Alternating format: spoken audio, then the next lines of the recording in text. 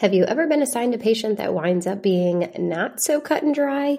Like those patients in acute care or the nursing home who have dysphagia but struggle to complete exercises or compensatory strategies because of their intellectual or developmental disability. Or the patient with respiratory failure who develops respiratory-driven cardiac arrest, gets intubated for 10 plus days, and is on a trach and vent.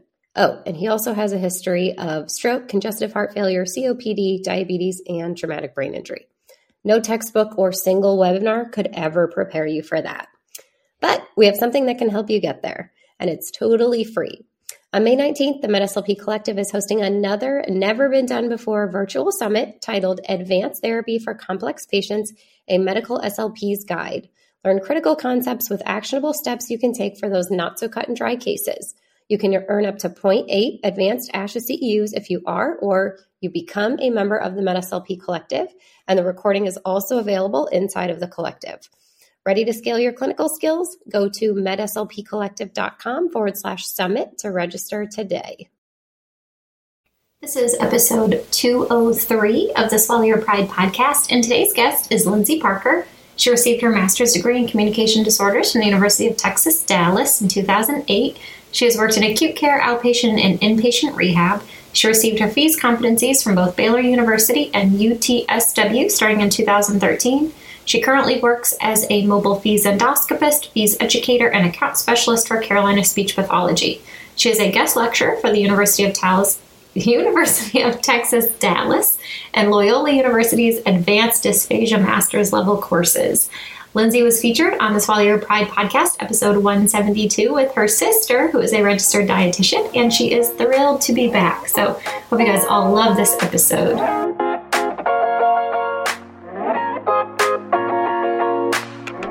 Welcome to the Swallow Your Pride podcast. I'm your host, Teresa Richard. I'm a board-certified specialist in swallowing and swallowing disorders, a mobile FEES business owner, and founder of the MedSLP Collective. This podcast is all about delivering the latest evidence-based practice to medical SLPs everywhere. Whether you're a new clinician seeking tangible tools for treatment or a seasoned vet stuck in a rut, my goal is to help ditch the old school ways of the past that no longer serve you or your patients, to reinvigorate your passion for our field, to broaden your knowledge about our scope of practice, and to inspire you to practice at the top of your license. So if you're listening, I encourage you to swallow your pride, be open and willing to learn, because let's face it, your patients deserve that kind of care. With that, let's dive right in. Just a quick disclaimer that all statements and opinions expressed in this episode do not reflect on the organizations associated with the speakers and are their own opinions solely. Good morning, Lindsay. Good morning. Welcome back. I'm so excited to have you back on the show. Yes. So Lindsay was on episode 172 with her sister, actually. Her sister is a registered dietitian. So it was an awesome conversation. I didn't really know what to expect. I guess I shouldn't expect anything less than awesomeness from my guests, but regardless, they were a great pair. So go back and listen to that episode if you did not hear it, because her sister Morgan had some just great tips, just some great points, from dietitians that we don't consider, that I think it's so important for us to get outside of our own little bubble and consider what other people are doing and how we can, all work together to help our patients the best. So, absolutely. Yeah. So that being said, Lindsay, tell the people who you are again, if people don't know you. Sure. So I'm Lindsay Parker, and I am a speech language pathologist. I went to the University of Oklahoma for undergrad and the University of Texas at Dallas for grad school. Graduated in 2008. And then I went to work for a major hospital system in Dallas, Texas, and worked across the continuum in acute care, inpatient rehab, outpatient, day neuro, kind of did all the things. And then while I was in acute care, especially got my competencies in both modified barium swallow studies and FEES. And now I do mobile FEES for Carolina Speech Pathology and long-term care settings mostly, and also do account management and some sales as well for Carolina Speech. Awesome. All right. So what are we going to talk about today? Today is what's going to sound like the most dry topic ever, billing and reimbursement in skilled nursing settings. And I'm going to try to make it as fun as possible. It's definitely not an area that I think everybody's like, woohoo, can't wait to talk about billing and reimbursement and money and, all those things. But it is an extremely important topic because we have to know how to merge our clinical understanding with what our patients need, with the financial understanding of what's important to the people that we are speaking to when we're advocating for services. And to, as much as we want to put them apart and make them separate from one another, that's just not the way that our healthcare system works. So we have to really have a nice understanding of both sides of the coin so that we can best advocate for our patients. So that is our topic for today. And I am also doing a live webinar on this topic on December 7th. So I can, at the end, kind of go through some more information on that. But awesome. If people are interested and want to get CEUs to gain some more understanding under this topic, then y'all can join me then and get some CEUs while you're at it. And it's free. So all good things. Okay, so first thing I wanted to go into is why SNF billing is so confusing. Yeah. Yep. I think that, first of all, having worked in a multitude of settings, billing and reimbursement in a SNF works totally different than billing and reimbursement in other settings. So reimbursement for services provided in skilled nursing are subject to mega regulatory restrictions. And I'll talk about why that is in just a minute. As I said, it's important that we as speech language pathologists have a solid understanding of how and why the billing works so that we can best advocate for our services. I did want to say that, you guys, I am not a huge finance person. I do not enjoy talking about budgets and money and cash flow. Just ask my husband. Those are not topics that typically excite me. But much like most, if not all of you guys, I'm a therapist who just wants to focus on helping my patients reach their goals, right? However, I have somewhat reluctantly realized over the years that I can't fully show up for my patients and get them the access to what they need and to what I need to form an effective treatment plan unless I understand the billing and reimbursement and the payment methodology that keeps the lights on in the setting in which I'm working. So even when I've been able to rattle off millions of clinical reasons why a patient might need a swallow study and a SNF, I'm just never able to get as far as when I can tie in those financial advantages as well. And the good news is there's tons of financial advantages for SNFs when they have access to swallow studies, especially mobile services. So being able to merge those clinical points and those financial points should hopefully help with getting those swallow study requests off the ground when you are in a SNF setting. So why are there so many reimbursement regulatory restrictions in SNFs? Well, let's jump in this time machine. We're going to travel back in time and go through a little history lesson because, as boring as it may sound, it's important to really figure out why we are where we are today with the billing and reimbursement practices. So it all started in 1965 when Lyndon B. Johnson signed the Social Security Amendments of 1965 into law. So this is the law that created Medicare and Medicaid. Prior to this, individual states were the preferred administrators of health insurance instead of the federal government, which created a lot of gaps and discrepancies from state to state. And private health insurance plans became really popular in the 1950s. And those were also regulated at the state level. So leading into the 1960s, healthcare reformers saw a gap in healthcare coverage for individuals who were pulling from Social Security. So our Social Security beneficiaries, as we know, are going to be older people. These were people who are no longer able to work, so they had lost their health insurance from their employer.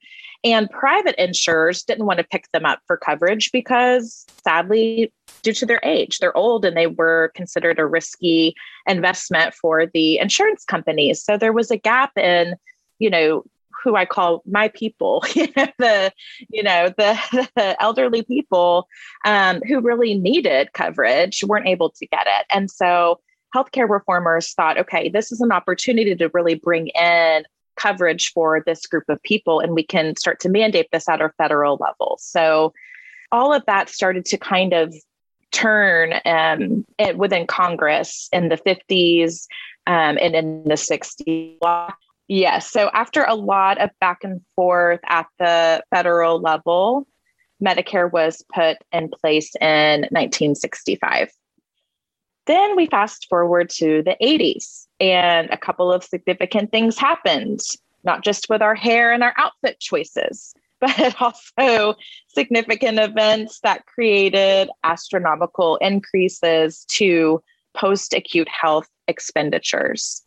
First, there were multiple class action lawsuits that opened up inclusion for more services that Medicare had to cover, and also loosened the criteria for beneficiaries to qualify for post-acute services. So now we have this influx of people able to receive more services than they were able to receive in the past, and be able to enter post-acute settings under this coverage that wasn't available to them prior to these class action lawsuits.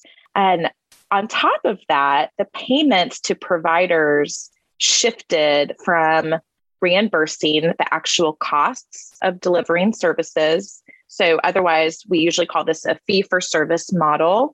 That shifted to per case payments that were determined by diagnoses. So that shift in reimbursement and payment at the acute care level happened in the 80s. So the obvious problem that we've seen, hindsight is 2020, with that model is that if a hospital receives a flat rate for, let's say they receive $1,000 to care for a patient with a stroke diagnosis, and it costs the hospital $200 a day to care for that patient, well, obviously the hospital is going to generate revenue by discharging that patient prior to day 5. So where do patients go when they're discharged from the hospital and they haven't healed yet? They go into post-acute settings. And we're talking about both skilled nursing and going home, but with home health services. So there is an article about reforming Medicare payment by McCall et al.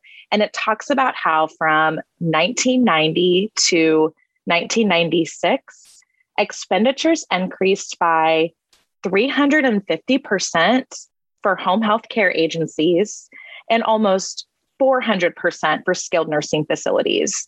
And that mega increase in those expenditures were all a result of those changes that happened in the 80s. So then everybody started to freak out. Everyone was questioning the viability of Medicare and also questioning the possibility of fraud and abuse of the system that was happening by providers. So at this point in time, in the 80s and early 90s, skilled nursing facilities were allowed to bill Medicare for services that were provided by contracted healthcare providers, which made the government's head spin because they were not able to keep up with the payments that were coming out of Part A funds and Part B funds for that same patient. So prior to the late 90s, if a, let's say, mobile fees provider saw a skilled nursing resident for a test, the SNF would bill Medicare Part A to get reimbursed for the service, and the mobile fees provider would bill Medicare Part B to get reimbursed for the same test completed on the exact same patient. So yeah, what a mess. I can't say that that was all intentional and that people were intentionally just, out there creating fraud. But I think that just the lack of communication between the Part A and the Part B reimbursement just kind of cycled into this huge mess where Medicare was paying out double for the same service on the same patient. So the government solution to prevent this double billing problem came into effect under the Balanced Budget Act of 1997, which introduced consolidated billing as part of the skilled nursing payment model. So that takes us from the 50s up to today. Let's go into what consolidated billing is exactly, and why it's important to us. Okay. So, consolidated billing mandates that payment for services provided to beneficiaries in a Medicare-covered SNF stay have to be bundled into a daily rate instead of every single service getting billed separately to Medicare, like what was happening back in the day. Entities who provide the services to beneficiaries in a SNF are not allowed to bill separately for the services anymore. So this mandate prohibits a speech pathology swallow study provider from billing Medicare for the SLP portion of a swallow study completed on a SNF resident. The consolidated billing requirements make the SNF responsible for billing the entire package of care that residents receive under a Part A stay. So, how do SNFs bill Medicare for Part A stays? Well, that is where PDPM comes into play and completion of that minimum data set that is filled out at admission for every patient. The minimum data set's purpose is to capture how complex the patient's care will be, and then Medicare will give the SNF a daily amount of money to care for that patient based on the complexity of their needs. That's the theory, at least. Mm-hmm. I think the most important thing about the way that these per diem rates are calculated is accurate coding. Cannot stress that enough, right? So if we're missing out on a patient's dysphagia and not coding them as having swallowing deficits or needing modified diets, et cetera, at admission, then the SNF won't be receiving that extra chunk of money to care for that patient who has extremely complex needs. So being involved in that whole process at the front end as a speech language pathologist is critical. Yep. And something that I know, Lindsay, that I was talking about, I did a workshop on evidence-based practice last week. And one of the things that we were talking about when we were going through PDPM and things like that is that they found that the rates are actually, or that the therapy services are a third lower than before PDPM was put into play. So basically, we're doing a good job of coding people accurately, but we're now not providing the services to meet that level of need. So is that because we coded them too high to begin with and they really aren't that acutely ill? Or did we code them appropriately and we're just not meeting their therapy needs? So I know that's something else that to me, when I was reading through some different reports and things, I was like, oh my gosh, what is this? So really just opened my eyes to such a gap. Yeah. Mm-hmm. There is such a gap. And I think that I hear, professionals who know way more about the coding than I do have said that potentially in the past, the accurate coding sadly didn't really matter, right? Because everything was calculated based on the therapy minutes. So patients, who could reach that ultra high rug were receiving more money for the SNF to care for. So I think that just discouraged us from really digging in and figuring out what the exact diagnoses were, getting the ICD-9s or 10s, really hammered out for these patients and screening people out as well who potentially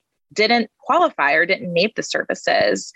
That wasn't really a focus leading up to PDPM. So I can understand why it's been such a challenge to feel that we really are getting the funds that we need to care for our patient. And in a little while, I want to really touch pretty heavily on how expensive dysphagia is to treat and care for, because it is a super expensive diagnosis. And we know that based on the literature. And I think, again, there is a huge gap there with everybody's understanding, at a leadership level, at a facility, just really understanding that these patients are, have a very expensive diagnosis that they're dealing with, kind of tie that into how that impacts what we're doing and what we're able to do with and without having access to swallow studies, especially. So yeah, PDPM, getting a daily rate to care for these patients. And that is how reimbursement basically works under Part A. For Part B, we know that things shift a little bit under Part B services, but even when patients are outside of their Part A benefits and still needing to reside in a skilled nursing facility, therapy services are still subject to consolidated billing. So that tends to confuse a lot of people.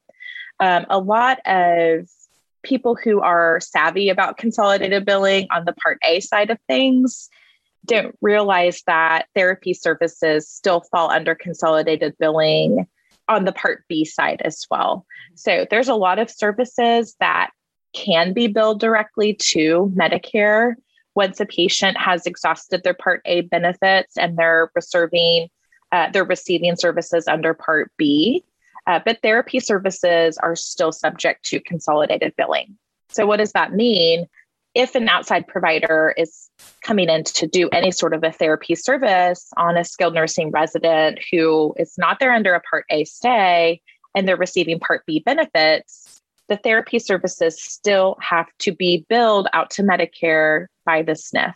Yep. So a outside therapy provider, and I usually say swallow study providers are the prime example. So your mobile fees providers, as well as your mobile MBS providers, since there's still that speech pathology code for an MBS, is subject to consolidated billing and has to be billed directly to skilled nursing. And then the skilled nursing facility can bill out directly to Medicare to get reimbursed for those exams. I feel like that's where a lot of nursing home administrators or rehab directors get so confused, because they're like, well, why can't, the podiatrist comes in and can bill Medicare directly? Why can't you do it? There are different specialties that they can bill directly. However, we are under the therapy umbrella, which is under the consolidated billing umbrella. So usually when you say it like that, they're like, oh, okay, that makes sense. Right. So yes. And I've had to send direct information from CMS a lot of times to individuals who, it's not that they don't believe me, but they're so used to all these other, their mobile x-ray, chest x-rays. And like you said, podiatrists, they're so used to those providers being able to bill direct for the Part Bs that they're like, wait a minute, you're a provider too. What's going on? So then we have to really dig in and show that documentation that Medicare would reject a bill that came directly from a therapy provider and say, nope, we can't pay this out. You have to turn to the SNF to get reimbursed for doing that test. And then the SNF can bill us for that. And I like to point out that in the the claims processing manual for Medicare, it's interesting because the CMS doesn't get in the middle of how a SNF contracts with an outside provider to come in and do these services. So CMS could care less how much the SNF is negotiating in terms of their payment or their payment terms when they are contracting an outside provider to come in to do their swallow studies. And the Medicare claims processing manual states that, for any Part A or Part B service that is subject to SNF consolidated billing, so your swallow studies, the SNF must either furnish the service directly with its own resources or obtain the service from an outside entity under an arrangement contract. Under such arrangement, the SNF must reimburse the outside entity for those Medicare covered services that are subject to consolidated billing. So, as I said, Medicare does not prescribe those actual terms of the SNF's relationship with its suppliers. They want to stay out of it. The SNF has to find that contracted provider, negotiate the terms, put a service agreement in place, and then they're ready to rock. So if a patient needs a swallow study, the SNF either has to provide the service directly with its own resources. And just a little notation here that there's definitely not an option in the claims processing manual that says, hey, just don't do the test at all, right? So CMS says either provide it in-house or find somebody that can do it. If the patient needs it, those are the choices. Yep. I get a lot of questions about sending patients out to a hospital for modified barium swallow studies, and if that's a way to get around consolidated billing. And no, the sending the patient out to the hospital for a modified barium swallow study does not bypass consolidated billing mandates. So billing for your Part A patients, billing for the technical components and the therapy codes for a modified still applies. So if they're a SNF resident, they're a SNF resident, no matter where they're going to get the tests completed. And, there's additional added costs to sending patients out to the hospital. So we're looking at costs of transportation to get them there, loss of staff productivity, costs associated with wait times. This patient's medical status could deteriorate while they're waiting to get assessed, which is not good. That could result in a preventable hospital readmission, which we all know is super expensive. And then all those NPO and thick and liquid costs, and we'll talk about those more in just a little bit. The longer a patient is waiting for a study in order to advance off of thick and liquids and NPO status, that is a lot of money that the facility is spending on maintaining those diet restrictions. Not to mention if the patient comes back from the hospital with a incomplete report. Oh my gosh, you guys, I see y'all posting these reports that you get back from the hospital, because typically you're only getting the radiologist's report. You're not even getting the speech pathologist's report from that hospital swallow study. And there's really nothing you can do with the report that says, penetrated nectar, thick liquids, recommend honey and puree. I mean, what are we going to do with that? So I kind of deem that a total waste of time and money, sending somebody out for a test and then the report doesn't translate into a treatment plan for you and your patient, then, why spend money on that at all? So that's kind of where we are with sending patients out to the hospital. I know for some of us that may be our only option, and we just have to do the best we can with building those relationships with the hospital speech pathologists. I see a lot of you posting things that, you've got the cell phone number for the hospital SLP and you're getting a radiologist report and then having to reach out to the hospital SLP directly and build and foster that relationship so that you can get the information that you need to move forward. So kudos to all of you that are in those types of situations, because I know that takes so much extra time. And I know that's not counting towards your productivity, but ultimately you're really putting in the work to get what your patient needs. So I think that's awesome. I think what I'd like to touch on next is just pointing out again that swallow study providers are required to bill the facility direct for swallow studies. So by that, I mean for fee studies for sure, since they're a therapy service through and through. For our modified barium swallow study, the professional components and therapy component of that exam will be billed to the facility direct for the Part A patients.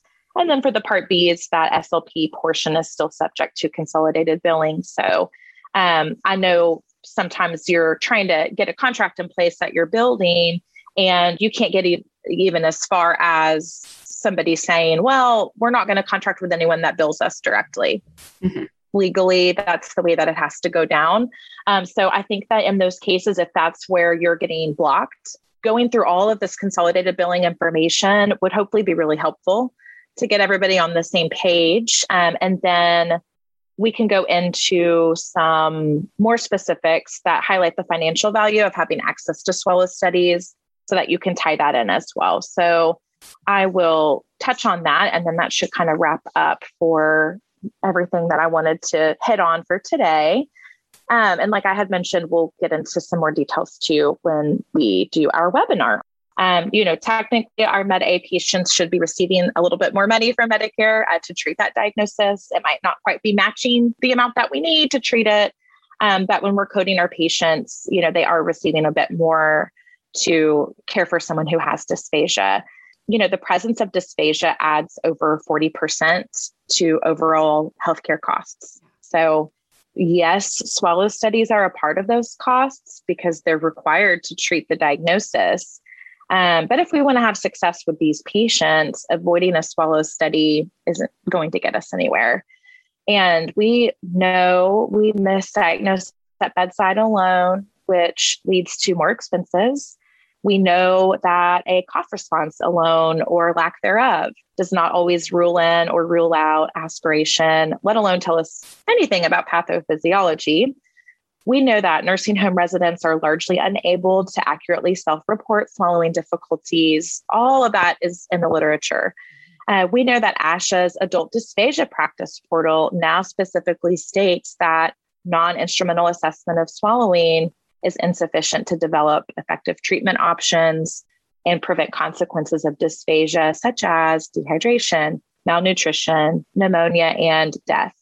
So now let's put all of this into numbers.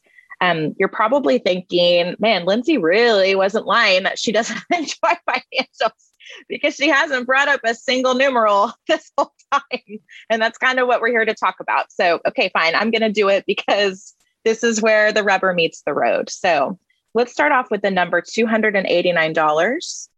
$289 is the average cost of thickened liquids per month per resident. So if you have a patient on thickened liquids through the course of their Part A 100-day stay, that's $1,000 that the facility is spending on just thickened liquids.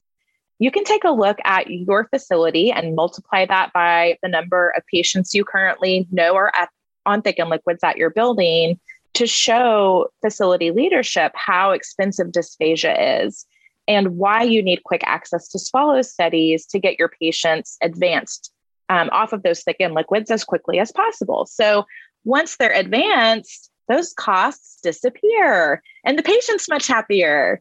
We all win, right? When we're able to do that. Less cost to the facility, happier patient, and we feel successful because we were able to help our patient meet their goals. So win, win, and win. Okay, another number here, $2,583. So $2,583 is the average cost of NPO per month per resident. I bring this up a lot and it shocks people. It shocks people who have worked in skilled nursing for years and years and years, nurses who have been in leadership roles for a long time. When you really look at that number, it is shocking that that's the expense of caring for somebody who's NPO. Yeah. So again, I think it's important, we can't just assume that our facility leadership understands and knows these numbers. They'll probably be shocked to see that. And that can help really tie in why we need swallow studies to help formulate a plan to get the patient off of that NPO status and cut that cost out, hopefully, for our facility. Let me ask you, Lindsay, what is your rebuttal for those facilities that say we'd rather keep them NPO because we get reimbursed more because they're more acutely ill because they do have a feeding tube? That's a great question. So for the speech pathology portion of what's being coded under PDPM, which is going to include mechanically altered diets, I can't really speak to the feeding tube portion, but the speech pathology portion does stay the same for the patient's entire stay. So if they are coded as having dysphagia and needing a mechanically altered diet, so if they're on a feeding tube yet receiving pleasure feeds or they're doing therapeutic, PO trials, then that is coded as a mechanically altered diet.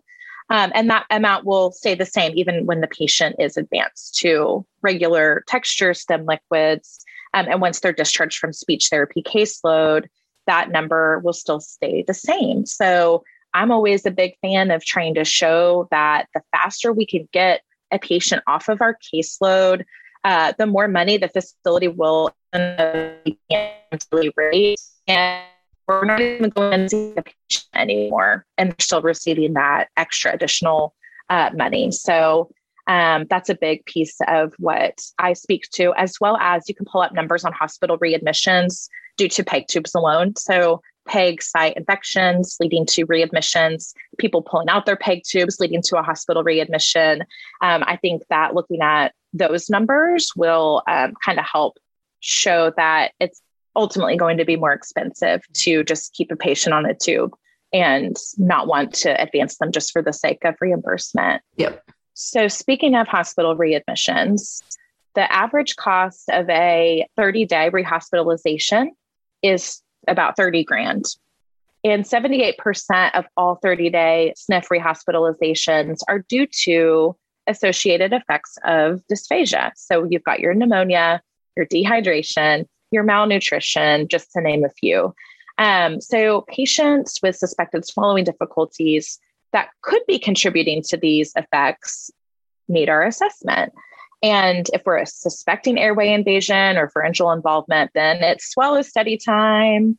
And you can go as far as asking your facility to show you those, that number of how many 30-day rehospitalizations have occurred in the past year, and then calculate the actual number of expenditures. So, if there were 3 hospital readmissions that happened within that first 30 days over the past year, then that's $90,000 that the facility is responsible for.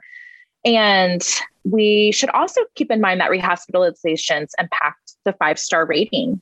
So the quality rating for the building. So that's not just for the skilled side, but also the long-term care side. CMS is tracking how many rehospitalizations occur, and then they will use whatever formula that they use to show if there's tons of rehospitalizations happening, then that's a pretty good indicator that the patients aren't getting the care that they need. So that will make the 5-star rating go down for that facility. And then that can affect occupancy rates, which again affects the cash flow. So those are all important things to bring up. And, I should probably say, I'm not saying that a swallow study would prevent every single hospital readmission. But I think it's important to just use those numbers to compare those costs. So in the grand scheme of things, when swallow studies are needed, they're needed, and they're not nearly adding up to the expenses that thickened liquids and NPO and readmissions are racking up. You put the cost of a swallow study next to a $30,000 hospital readmission, then it makes the swallow study cost really look like, why are we even arguing about this? We've got bigger fish to fry and trying to keep our patients healthy when we're looking at just costs alone. Yeah. So many times they're just, penny pinching day by day instead of looking at the big picture, which I think is so important. And, for some of these facilities and, some things that I encourage people to do, and what I had to do is really just keep data for like a whole year for my facilities, and things like that really help them to see the big picture, because when they just look at this one patient, they think, oh, it's not worth spending, what is it, $400 for a mobile fees or whatever the going rate in your area is. It's not worth it. But when you look at the long term, when you look at that patient's entire course of stay, length of stay, there's so many other pieces that go into it. And like you said, I love that you hit on those other pieces too, because I think I've really just break administrators down into 2 groups. Either they are, revenue driven, profit driven, which does matter. I mean, that's their job really, is to make sure that money is coming in to pay for the patients, to pay for the care. But then the other thing is quality. And you have to know which way you have to speak to your administrators. I think if they're very number driven people, then those are the numbers you have to present, and don't come at them with all this patient quality data, because they truly don't care. And it's not that they don't care. That's not where their focus is that day. And so I don't want it to seem like they don't care, because they don't. They just might be more money driven. And then vice versa. If it's a facility, if it's an administrator that's very set on patient care, patient quality, then don't come at them with the financial figures. They just want to know how to help their patients the best that they can. So I think it's really important to get to know how your administrators, how your rehab directors, what really are the things that make them tick, what makes them come to work every day, what are the things that are important to them, and really sort of tailor your argument, for lack of a better term, to that. We've got to meet people halfway. We've got to do our part to get to know, why are we advocating for these tests? We know why we are, but what is it going to do for them? Absolutely. And I think that there's a big disconnect with really knowing what we do. Right. Yeah. And that, maybe it might open up some eyes to even know that, why would a speech pathologist have a direct impact on a patient with a tube or a patient who is on thickened liquids? And maybe a lack of understanding that our whole job is to try to get patients off of those restrictive things. And that's really the majority of what we're spending our time doing with our patients. And so there might need to be a little, hey, I'm the facility speech pathologist. This is how I directly impact my patients' outcomes, which then impacts our overall cost. And trust me, it was so intimidating for me to have to walk in and talk about money with administration at a skilled nursing facility, because again, it's just not my jam. I'll talk clinical stuff all day long. And that's really where my heart is. But I then realized, gosh, I'm just not getting anywhere. This is super discouraging. And then realizing, okay, these two things, I don't need to shy away from this. I don't need to feel like I'm this burden on my facility or on these facilities, and that I'm racking up these astronomical costs. When I really sit down and look at the numbers, it still blows my mind at how much money we are saving our facilities by being able to really navigate those waters more effectively. And I've seen it in the reverse too, where we might pick up a patient for dysphagia treatment because they're coughing and they're having some discomfort with their swallow, and we do some therapy with them and they're just not getting any better. And then a swallow study is, finally approved, and it's found that the patient had thrush in the pharyngeal cavity the whole time, and that was the cause of the dysphagia. And after 2 days of diflucan, they're quote unquote fixed. So we spent this time treating something that didn't need to be treated, and that could have easily been, addressed much earlier in that patient's stay. They could have been off of those thickened liquids and not receiving interventions that were unnecessary.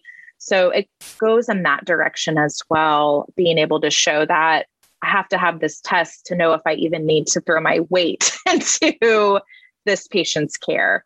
And so it really goes both ways. Yeah. I think, one thing for me was when I finally started to learn all of this jargon and learn how to sort of talk the talk, it helped. It helped me have better conversations, like I said, with the rehab directors, with the administrators, but they also really respected my opinion a lot more too, because they knew that I was considering things. Of course, I'm completely focused on the clinical aspect. Of course, that's what I want to do. But we also want to help the facility long-term too, because that's what shows our worth there. Are you someone that just clocks in, sees your patients and clocks out? Is that a terrible thing? No. But are you looking at the big picture? Okay, we're on thickened liquids. Okay, how are you doing? Okay, no aspiration. Great. Let me move on to the next patient. Not saying that that's what people do, but some do. So, there's a lot of people that are discouraged because they don't feel like they're valued. They don't, feel like they're respected. And there's so much more that goes into this, and in learning all these ins and outs so that you can have these really fruitful conversations with all of the parties involved too, so that they understand why you're doing the things you're doing, why you're advocating for the things you're doing, because it's going to benefit them in the long term. It's not that you're just a cranky old SLP that is demanding instrumentation. It's because there is a greater cause that benefits everybody. And I think we do a really crappy job as communication disorder specialists in communicating that. I about things through years where I'm like, wait a minute, we're supposed to be the communication experts here. And we're having some big time communication breakdown with the way we interact with other people and amongst ourselves sometimes too. But it was a big eye opener for me when I did outpatient, and it's like, I could just kind of walk in and see whoever shows up on my schedule. But if there's no patients there, then I'm not getting paid. I don't have a job. So I had to just begrudgingly, start to do some marketing and go out and do some things off the clock, meet with physicians, do things that maybe I wasn't really expecting to have to do. But then came to found, wow, this is actually kind of cool to be able to sit down with people within this community or within this building or this system and really provide some more information about what it is that I do and how I do help these patients, and why making referrals and building this relationship is extremely important. So it happens in other settings too. I think that in the SNF world, because the way the cash flow works is so burdensome. And that it isn't just that fee for service relationship like we still get in an outpatient type of setting, that it really does muddy the waters, because it's like, here's a pot of money, divvy it up the best that you can. We need some left over to keep the lights on. What are you going to do? To best make that happen. And so if we're just kind of quietly not standing up and saying, we really need this swallow study in order to make all those things happen, then of course, will continue to get brushed aside, because nobody wants to pay for something that's not absolutely needed. Mm-hmm. That's kind of how the way the budgeting goes in our family too. I might think that I need certain things. And then when we sit down and look at it, it's like, actually, I can go without that, moving on. And that's kind of how the administrators are having to handle the cash flow as well. Yeah. Yeah. Right. All right. I feel like we covered a lot of ground. I am shocked to be able to tell you guys that there's even more. Yes. That there's more the clinical and financial value of dysphagia imaging, specifically in SNF. And so if y'all want to join me for the webinar, it's December 7th, and it is at 4:30 Eastern, 3:30 Central, and it's free to sign up. You can go on the Carolina Speech Pathology website and go to the education tab and go through to the live webinars, and you can sign up that way. And again, the course is registered with ASHA.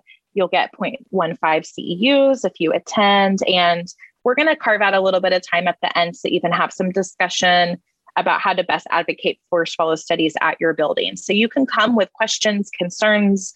If you're feeling grouchy that day because you got denied access to a swallow study, come and join us and just kind of unleash all of those frustrations to the group. And then maybe there is somebody else that has kind of navigated those same waters who can provide some support and some, information on how they were able to overcome that. So yeah, it'll be great. Awesome. All right. Well, thanks, Lindsay. Super appreciate you. Thank you. And thanks for everything you do. And thanks for having me again. Yes, of course. All right. Thank you. All right. Bye. To download the show notes from this episode, please visit swallowyourpridepodcast.com. There you can also sign up for our email so that you'll never miss another episode. If you like what you hear, then please subscribe, leave a review on iTunes, and share it on social media with your friends and colleagues, because that is what keeps these episodes coming. If you'd like to be a guest, share feedback, or request a topic to be discussed on the show, please email podcast@teresarichard.com. Special credit to Danny V. Socrates for her amazing audio and editing skills, and to Marissa Hendrickson for managing all the things behind the scenes. As always, thanks so much for listening, and see you next week.